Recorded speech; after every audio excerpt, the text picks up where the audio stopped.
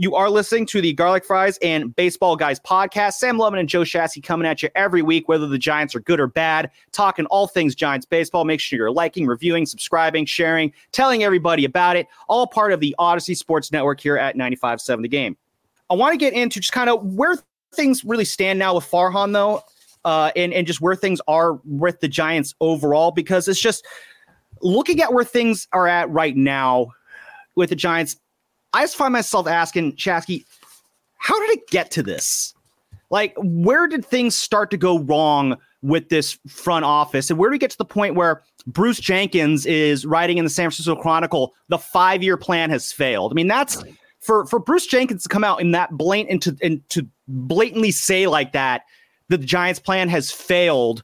That's kind of like, you know, they call him the grand sage here for a reason. Bruce Jenkins, he knows what he's talking about in that sense. The fact that he's coming down on Farhan like that kind of, I don't know if surprised me is the right word, but it caught my attention a lot. So I don't know, Shesky, if you were to kind of pinpoint when things really started to trouble you or go south, because I remember we did the intro episode for this podcast last year at the start of the 2022 season, and both you and Mark Willard were very, very high on Farhan at the time. You were incredibly excited about Farhan. How could you not? We just had a 107-win season.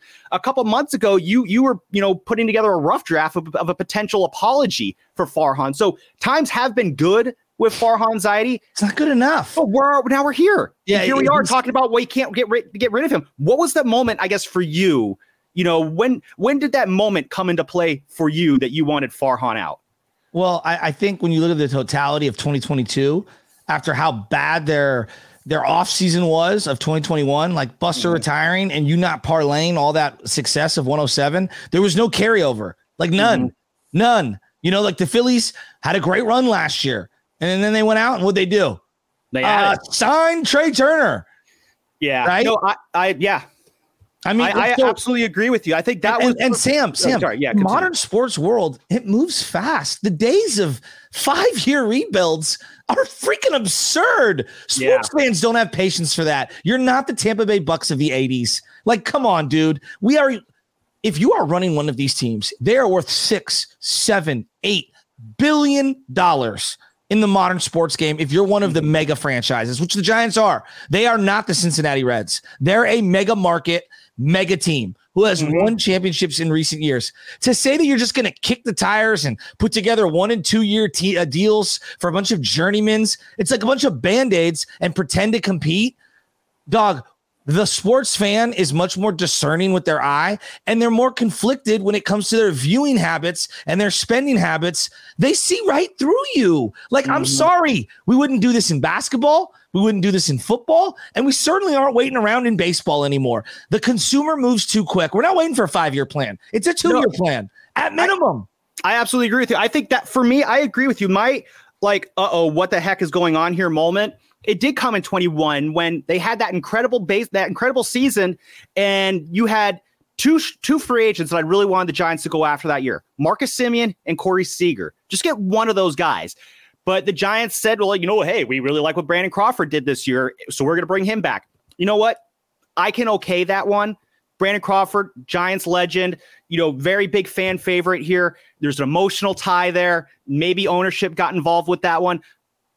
I could look the other way on that one. I may not like it, but you can rationalize both the Belt and Crawford final deals look really bad. Oh, they backfired. They absolutely backfired. But unfortunately, if you go back to how you were feeling at the end of that 2021 season, it was hard to really make the argument, especially with Buster retiring. I think it was kind of hard to make the argument. Let's just let the Brandons go. I hear you. So but they look bad. And this is the problem and this is not a problem, but this is kind of the thing with the Giants. Like, emotional attachment has always been a big part of this organization. It's why they gave Tim Lincecum $34 million after leading the league in losses in 2012.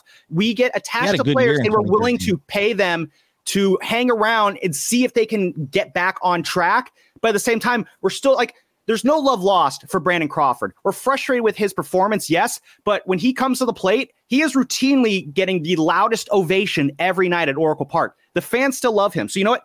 I can okay that one. The one that's harder for me is at second base. No disrespect to Tyler Estrada. the Giants could have gone out and gotten Marcus Semien to play second base, and I would absolutely take Semien over Thairo Estrada right now. You know what the Giants are? You know what the Giants are? They're the Colorado Rockies with more 1 and 2 year deals for fringe guys making way more money. Seriously, you never want to be like the Colorado Rockies. Tell me I'm wrong. No, you're not wrong. I absolutely agree with you. When I say it's a horrible comp, like the comp is good, but it's a horrible team to be compared to. That's what I'm saying. So yeah, you're absolutely right. So, but yeah, I think that offseason, listen, if Brian Sabian was still in charge after that 2021 season, he would have thrown Brinks trucks at guys like Semien or Seager to try and add to this roster. Or traded some of their prospects to bring in a surefire player. I think that's the other part. They've been gun shy. Like, okay, we saw Wade Meckler. Come on. Yeah. Well, Wade Meckler, I like Meckler a lot. I was rooting for him. It's clear that he was absolutely overmatched. I don't know why the Giants promoted him like they did. It felt like a panic move, and it turned out, yes, it was a panic move, and it really, I think, has backfired on them in a very negative way.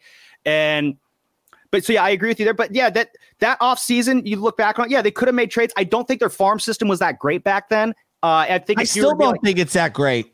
It's better now, but compared to what it was. You've had 5 years, you've traded away no one, and it's slightly better. That job well done. Seriously. I'm not saying it's great. I'm saying it's better. But again, there's context there. Like it was here and now it's here, even though we wanted to be up here. Is there anyone in the Giants organization right now who is untradeable for someone like Dylan Cruz, who went in the top of the draft? I think he went number 2 overall to the Nationals. Would you trade? Like right now, I'm willing to bet right now, Dylan Cruz will be better than anyone in the Giants organization. Dylan Cruz has played a month. He's played a month in single A, for Christ's sake. That's how bad it is. Like, come on, Sam. I don't care about my rankings anymore. I'm watching these guys. I like Luis Matos. Okay, I do. I really do. He needs to hit the weights. It's so clear. Like, and even on his high end, on his high end, maybe a 275 hitter, maybe 15 home runs, if all goes well. Like, look around the bigs. Look what Corbin Carroll's doing. He doesn't have blazing speed like that. Like, I feel like Marco Luciano is the premier guy in your system.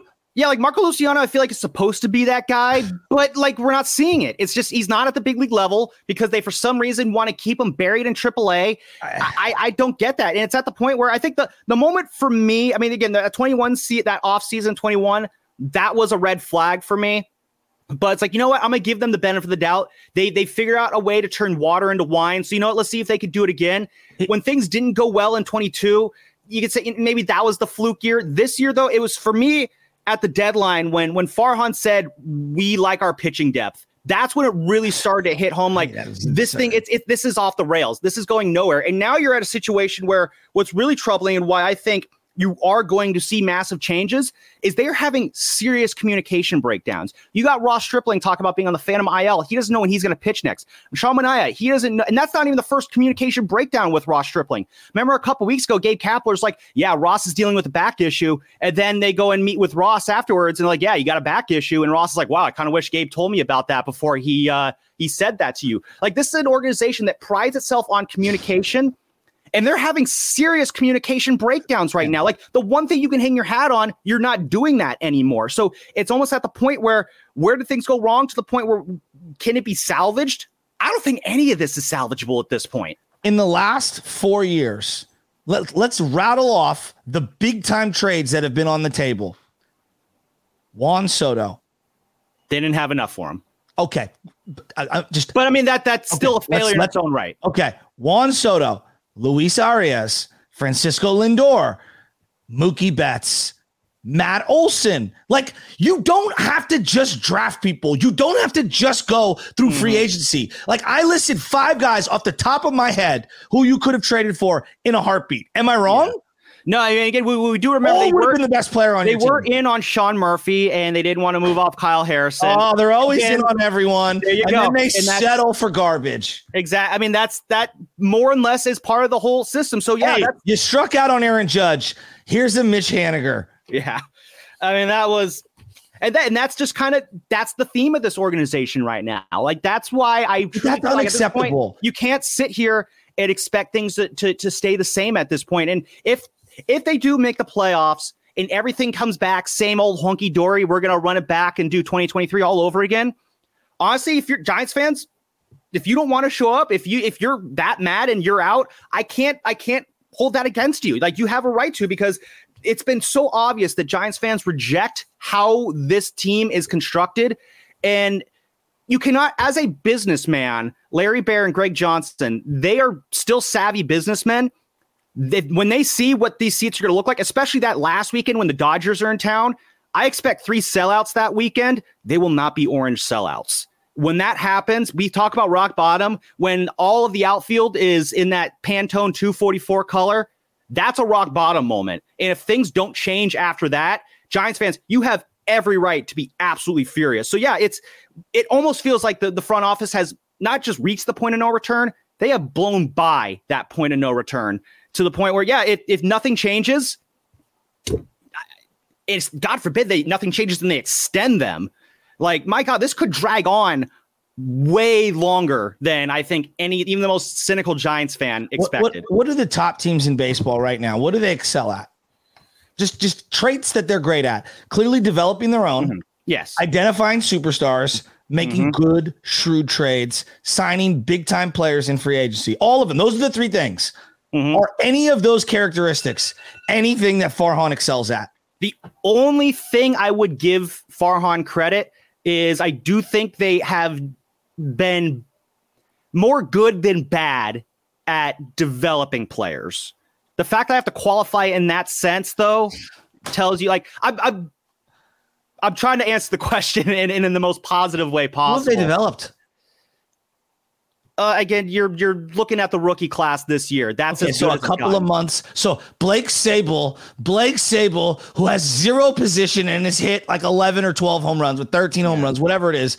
Wow. I know. Wow. You know what? Hold on to that rookie thought, because I want to dive a little bit deeper into the rookies. Will Blake Sable ever be an everyday player for any team ever? Hold on to that thought. You're not allowed to put that notch on your belt.